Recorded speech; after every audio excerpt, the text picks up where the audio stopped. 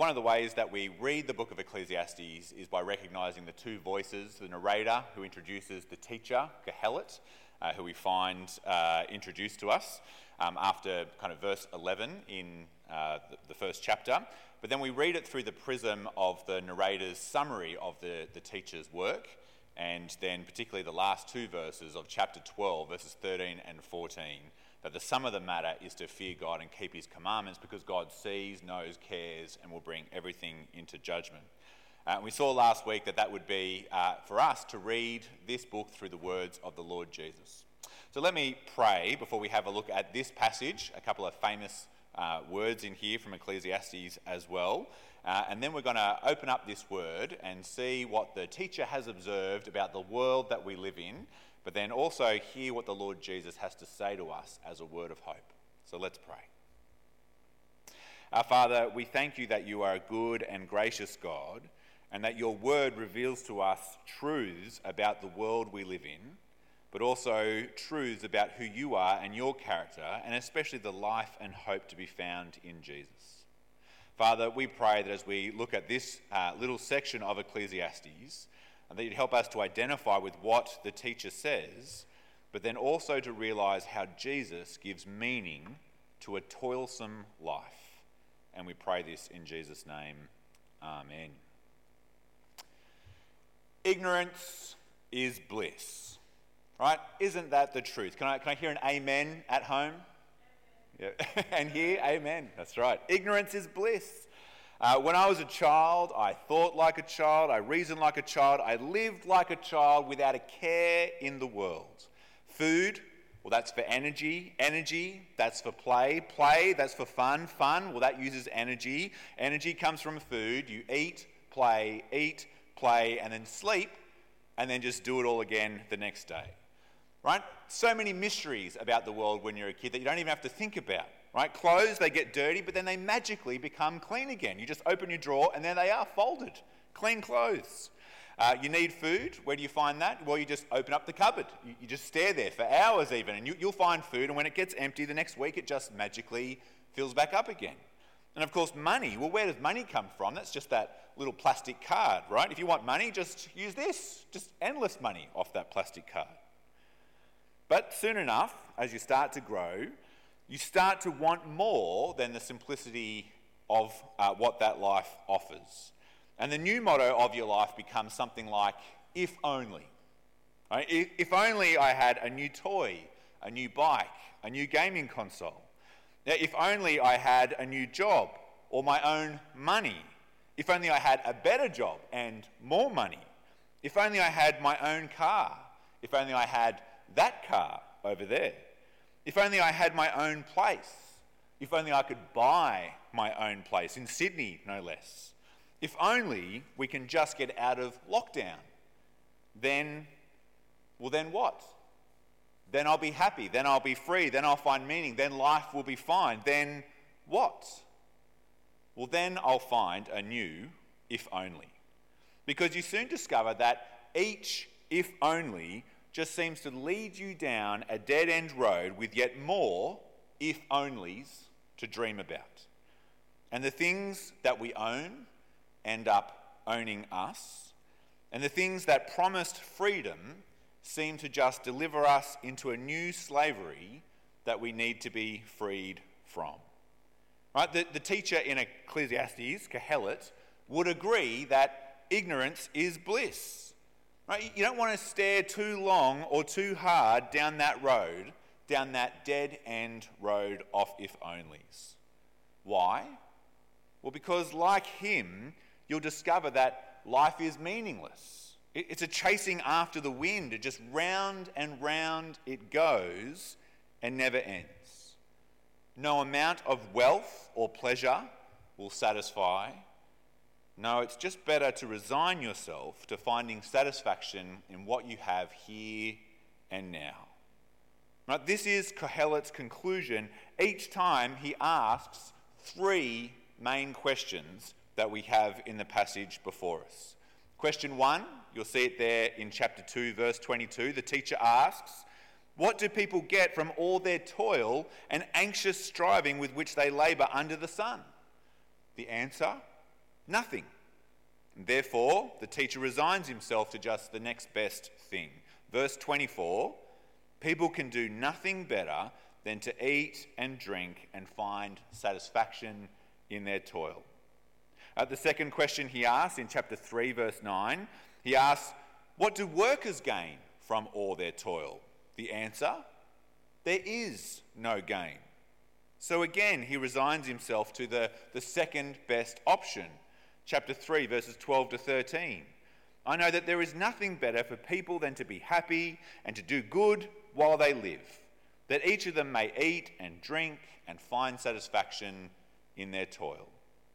And the third question he asks in chapter 3, verse 21, he asks, who knows if the human spirit rises upward and if the spirit of the animal goes down into the earth? His answer, well, no one knows. Right? Who can tell? No one can tell or answer that question. So, in hopeless resignation, he concludes chapter 3, verse 22, I saw that there is nothing better for people than to enjoy their work. Why? Well, because that's your lot. That kind of fatalistic resignation. Now, I think there is wisdom in what the teacher says here. There is wisdom in this kind of contentment and joy with just what you have before us, to just live in the moment. But I don't think the teacher is really giving a positive endorsement here to love life and seize the day, carpe diem, right? As if that's where meaning in life is to be found. No, it's because there is nothing more than this. There is no meaning, there is no reason, there is no rhyme to it, there is no certainty, there's no path that leads to anything better. So don't aspire, don't go chasing your dreams, don't go chasing waterfalls, don't think if only. Instead, resign yourself to just finding pleasure in your toil. That's your lot. See, I think this is actually a statement of defeat rather than a statement of enthusiasm. It's more a statement of hopeless disappointment than an encouragement to find happiness in the moment.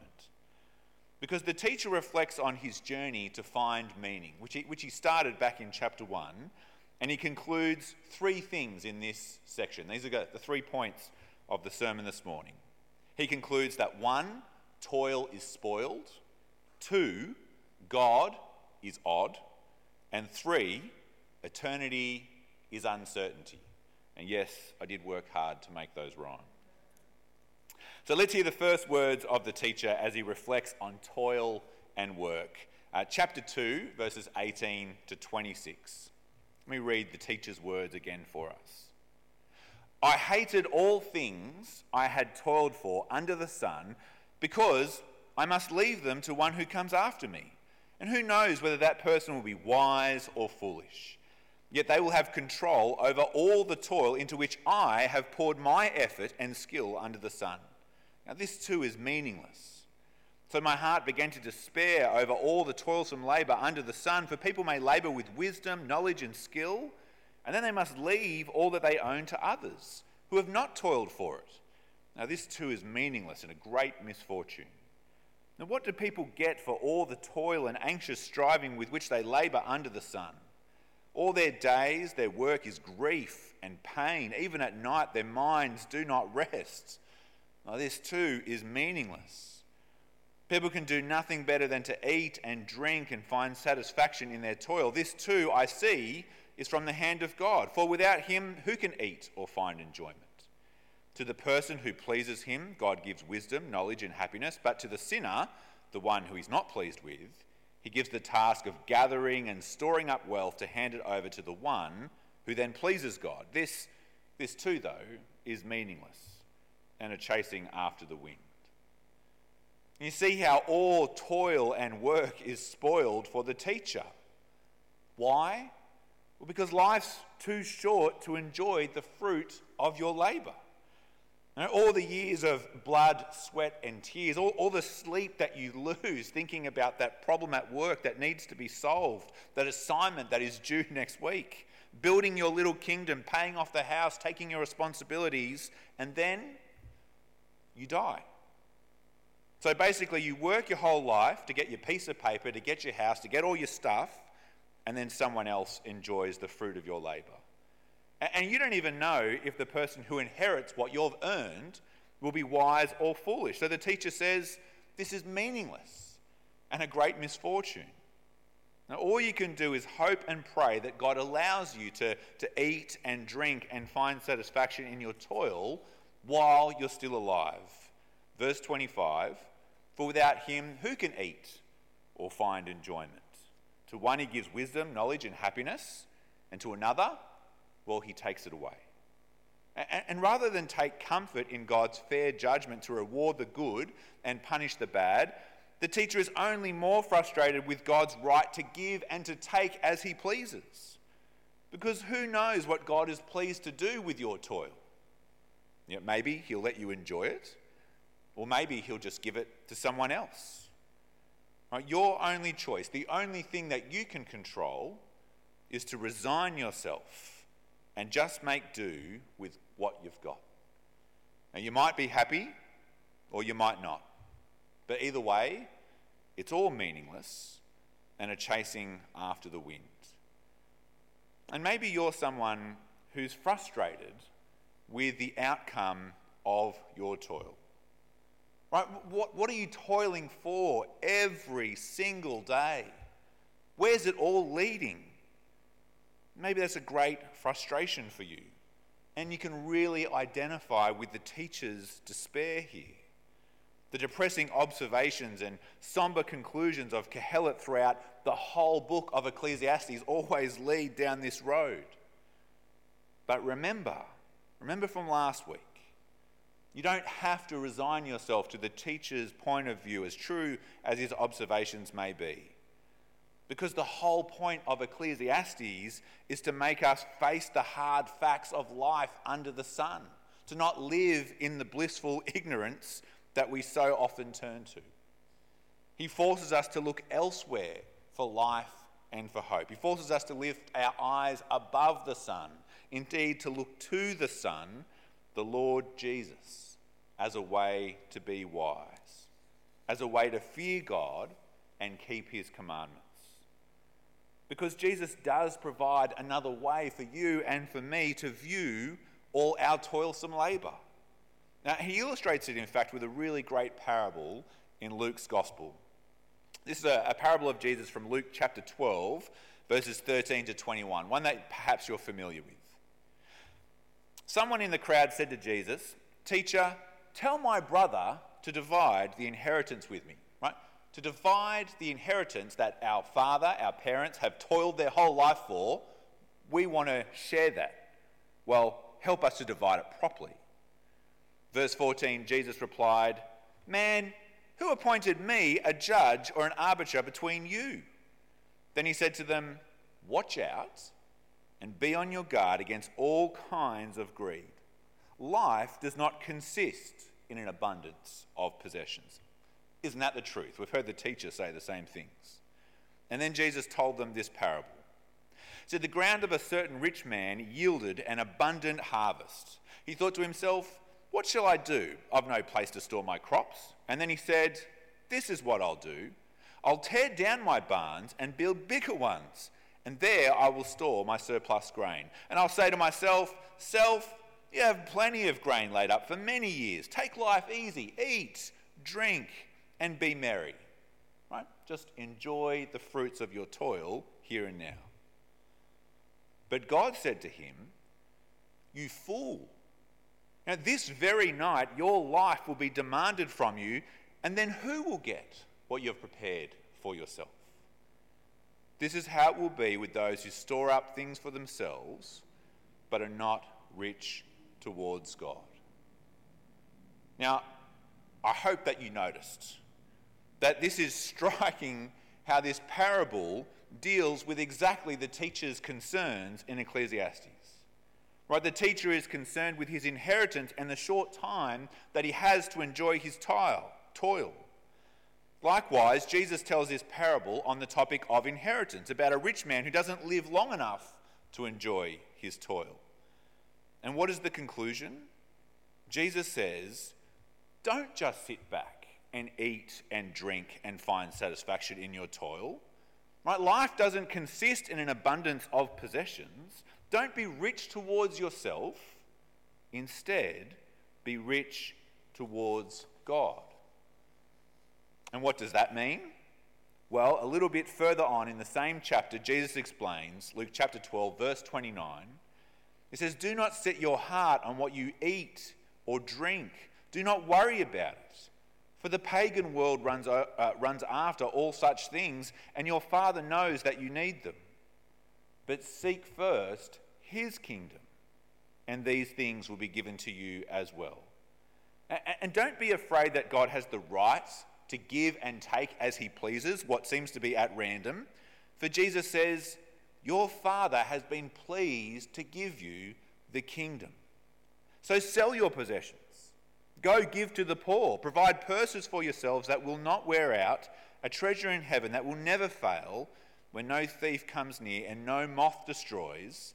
For where your treasure is, there your heart will be also. Now, don't be like the rich fool who decided to use his wealth to help himself.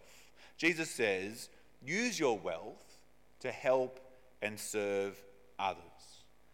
Now, this is how Jesus answers the teacher's despair that all toil is spoiled, and we should heed the lesson. Jesus teaches that whether we enjoy our toil, our labour or not, there is meaning in our toil when we use it to serve God by serving others. And so here's the hard question. What is all your toilsome labour for? Right? What is the point of all the effort and diligence you pour out each day? The 9 to 5, or perhaps more likely the 8 till 7. Right? The endless meetings, the reports, the study, the exhausting pursuit of happiness. What's the point and the purpose of all that? I get it. Right? Maybe it's all you can do to really just find some purpose and some distraction from the cold, hard facts of life under the harsh, hot sun. And so maybe you have just resigned yourself to eat and drink and find satisfaction in your toil, those little things each day. Maybe that's just the best you can do. But please don't settle for a menial existence when Jesus offers so much more than this. When instead of storing up for yourself treasures that rust and fade and rot and decay, you could be storing up for yourself treasure in heaven. Now, you may prefer to live with your head in the sand, but actually the words of Jesus, this is the only way you can altogether avoid the teacher's disappointment with toil.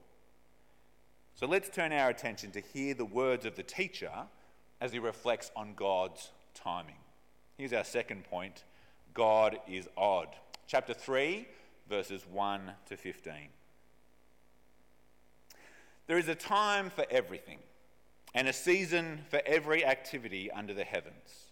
A time to be born and a time to die. A time to plant and a time to uproot. A time to kill and a time to heal. A time to tear down and a time to build. A time to weep and a time to laugh. A time to mourn and a time to dance. A time to scatter stones and a time to gather them. A time to embrace and a time to refrain. A time to search and a time to give up. A time to keep and a time to throw away.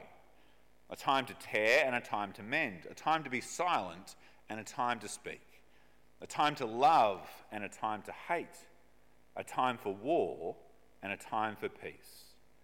What do workers gain from their toil? I've seen the burden God has laid on the human race. He has made everything beautiful or appropriate for its time. He has also set eternity in the human heart, and yet no one can fathom what God is doing or has done from beginning to end. I know that there is nothing better for people than to be happy and to do good while they live, that each of them may eat and drink and find satisfaction in their toil. This is truly the gift of God. I know that everything God does will endure forever. Nothing can be added to it and nothing can be taken from it. God does it so that people will fear him. Whatever is has already been, and whatever will be has been before, and God will call the past to account, or he'll call back the past again and again. Now, I think this is probably the most famous part of Ecclesiastes, the teacher's poem on time. And we have a little children's book at home that I think Evie got for Christmas when she was maybe 3, 4 years old. And it's based on this poem. It's called A Time for Everything. It's a cute little children's book. And it starts off with this lovely and cheerful saying. It says, "Life is wonderful, and there is a time for everything." Now, I would have brought it in this morning for this sermon, but I think it must be a time for losing things because I couldn't find it. But it's got these lovely little illustrations, and it says, there's a time to get dirty, and there's a time to have a bath. There's a time for sunshine, there's a time for rain, jumping in muddy puddles. There's a time for playing games, and there's also a time for bed. And it all sounds lovely and joyful and poetic. But in the teacher's mind, in the context of Ecclesiastes, I don't think this really is a joyful poem. I think actually this is a poem of frustration. Right? The teacher wouldn't say, life is wonderful and there's a time for everything. He would say, life is terrible because there is a time for everything. Right? The problem is that everything lovely has an opposite. There is all these good things in life, but then they're all matched by evil things as well. And I noticed that the version of the children's book that we should have at home somewhere conveniently left out there's a time to kill. That makes it a bit hard for a children's book, I guess. And perhaps an even more modern version could have added in things like there's a time to be free and a time to be locked down. Or there's a time to make money and then there's a time to be bankrupt and lose everything. There's a time to sunbake and there's a time to get skin cancer. And there's a time to be safe and there's a time to be abused. Now that doesn't sound so cheerful anymore, does it? And I'm sorry to ruin the poem, especially for you Pete Seeger fans out there. You see, this is the problem for the teacher. The problem is there is a time for all these things, for good and for evil. And even though God is in control of everything and he's given us a sense of time, chapter 3, verse 11, he has set eternity in the human heart, no one can fathom that eternity. No one can fathom what God is doing. No one knows his plans, and no one knows what time is coming for them. Is it now going to be my time to weep or my time to laugh? Is it going to be my time to tear down or my time to build? Is it my time to start a business or to close a business? See, God is odd. He's unfathomable, and who can know the mind of the Lord? Nobody under the sun is able to know God's timing. He just goes on doing what he's doing. Chapter 3, verse 14, nothing can be added to it and nothing taken from it. You have no control. And verse 15, God will just go on making the same things happen over and over and over again. So what can you do? Says the teacher. Well, verse 12, I know there's nothing better for people than to be happy and to do good while they live, that each of them may eat and drink and find satisfaction in their toil. This is the gift of God, if he gives it to you. So your only choice really is just to make do with what you've got here in front of you. And who knows? It might be your time to mourn, or it might be your time to dance. But either way, it's all meaningless. It's a chasing after the wind. And maybe you're someone who is frustrated with God's timing. Frustrated that his plans haven't worked out to your plans. Frustrated that you don't know the exact timing of what will happen. What's the crystal ball say about this next year that's coming up in 2022? And you share the teacher's deep despair. Right? This is the teacher's depressing conclusion, but again, the gospel of Jesus provides for us another view. And this is where I think it's helpful for us to return again to that parable of Jesus in Luke chapter 12. Because the rich fool didn't know what the time was. Right? He thought it was a time for tearing down and then building bigger barns, a time to cash in and buy that house looking over the harbour, right, that he had saved and worked for his whole life. But really, it was the time for being generous with his wealth. And the rich fool, well, he thought it was the time to kick back and just enjoy his toil. But actually, it was the time for him to die. And really, he should have known better. He should have known the time. Right? He might not have known God's specific timing for his life, but he should have known God's values. He should have known God's commands. He should have known God's word and been living under that. He should have known at least the two great commands that God gave to his people, even before Jesus. Right? The command to love God with all your heart and soul and mind and strength, and to love your neighbour as yourself. Instead of being busy toiling for himself, he should have been busy toiling for God and for his neighbour. And Jesus again illustrates the point with another parable in Luke chapter 12. Further down at verse 42 to 46, Jesus asks, "Who is the faithful and wise manager that the master puts in charge of his servants while he goes away?"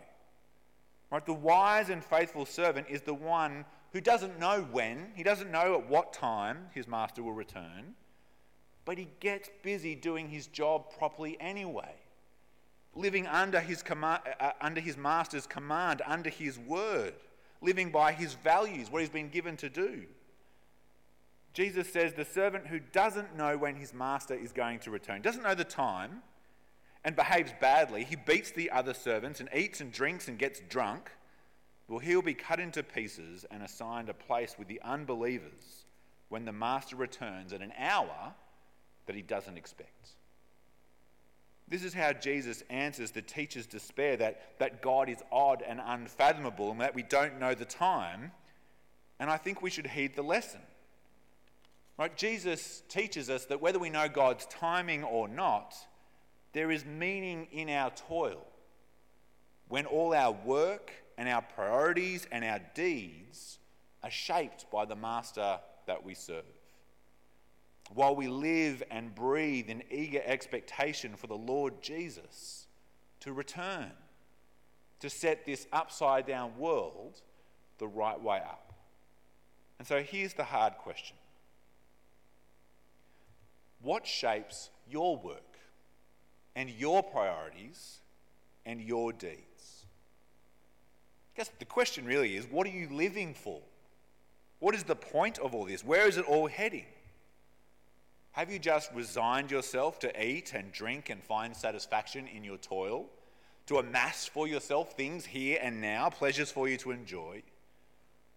Or are you serving Jesus as the Lord of your life, the Lord of your things, the Lord of your priorities, who holds your very life in his hands and who will return at any time to judge the living and the dead? Right, this is how you avoid the teacher's disappointment with God's timing. And so let's hear the words of the teacher as he reflects on justice and the afterlife. So here's our third point: eternity is uncertainty. Chapter 3, verses 16 to 22. "And I saw something else under the sun. In the place of judgment, wickedness was there. In the place of justice, wickedness was there. I said to myself, God will bring into judgment both the righteous and the wicked, for there will be a time for every activity, a time to judge every deed. I also said to myself, as for human beings, God tests them so that they may see that they are like the animals. Surely the fate of human beings is like that of the animals. The same fate awaits them both. As one dies, so dies the other. All have the same breath or spirit. Humans have no advantage over the animals. Everything is meaningless. All go to the same place. All come from dust, and to dust all return. I mean, who knows if the human spirit rises upward or if the spirit of the animal goes down into the earth? And so I saw that there is nothing better for people than to enjoy their work, because that is their lot. For who can bring them to see what will happen after them?" So the teacher observes that the world is full of corruption. I guess we know this to be true as well. That's why we have the ICAC, the ICAC, right? It exposes some of the corruption, mostly that we have within our political systems. But what do we do then with the rest of the corrupt world? With all the corruption that goes unchecked and unpunished? Where do we find comfort then? Where do you look for justice then? Right, the teacher knows that God will bring into judgment both the righteous and the wicked, and he'll set everything straight. But that's cold comfort for the teacher. Because the world just seems as corrupt as it has ever been. So if there's no justice now, then who knows if there'll be any justice after you die? Maybe, in fact, there is no life after death. Maybe you just go back down into the ground like the animals. So maybe there's no justice at all. Maybe we're just like them. We all come from dust, and we all end up as dust. And how can anyone know for sure whether the human spirit rises to heaven or if the animal spirit sinks down into the earth? There's no advantage for being human. Your only choice is this: to just make do with what you've got here and now right in front of you. I mean, who knows? When you die, there might be justice, or maybe there's nothing. Either way, it's all meaningless and a chasing after the wind. And I wonder if you're someone who's frustrated by injustice and you're uncertain about eternity. And maybe you can identify here strongly with the teacher's despair about his depressing conclusion. But again, we don't have to resign ourselves to seeing the world this way, because Jesus speaks a better word than that of the teacher. This time we turn to the words of Jesus in John chapter 5. John chapter 5 and verse 21 to 30. Jesus says, "For just as the Father raises the dead and gives them life, even so the Son gives life to whom he is pleased to give it. Moreover, the Father judges no one, but has entrusted all judgment to the Son, that all may honour the Son just as they honour the Father. Whoever does not honour the Son does not honour the Father who sent him. Very truly I tell you, whoever hears my word and believes in him who sent me has eternal life, and will not be judged, but has crossed over from death to life. Very truly I tell you, a time is coming and has now come when the dead will hear the voice of the Son of God, and those who hear will live. For as the Father has life in himself, so he has granted the Son also to have life in himself. And he has given him authority to judge, because he is the Son of Man. Don't be amazed at this, for a time is coming when all who are in their graves will hear his voice, and they will come out. Those who have done what is good will rise to live, and those who have done what is evil will rise to be condemned. By myself I can do nothing. I judge only as I hear, and my judgment is just. For I seek not to please myself, but him who sent me." Are you uncertain of life in the face of death? Are you uncertain, despairing even, that there ever can be or will be justice for the things that you've seen done to others, for the things that have been done to you? Then please hear these sweet and comforting words of the Lord Jesus. Whoever hears my word and believes him who sent me has eternal life, and you will not be judged, but has crossed over from death to life. See, the teacher asked, who can bring people to see what will happen after them? Jesus can answer that question. Right? He is the only one to die and to come back to life, never to die again. And his resurrection gives his words authority, so please hear them. Right? He is the only one who can give us certainty for life in the face of death. The only one who can guarantee righteous judgment and total justice. Justice for all the terrible things that have happened out there. Justice even for the terrible things that you have done or failed to do. And your life does not end in ashes and dust. Because all people are destined to die once and then face his judgment. But this is the great Christian hope, that in believing in the Lord Jesus, we are accounted righteous with him. Right? This is the great Christian hope among all the corruption and injustice of this world, that Jesus will judge the living and the dead, and all who trust in Jesus will not be judged, but have crossed over from death to life. You see, this is how Jesus answers the teacher's despair, and maybe your own despair, that eternity is uncertainty. And we should heed the lesson. Jesus teaches that whether we see justice now or not, there is meaning in your toil, your toilsome labour under the sun. Because we can be certain that he will bring everything into judgment. And so here's the hard question. Where have you placed your hope? Again, I guess it's that big question, what are you living for?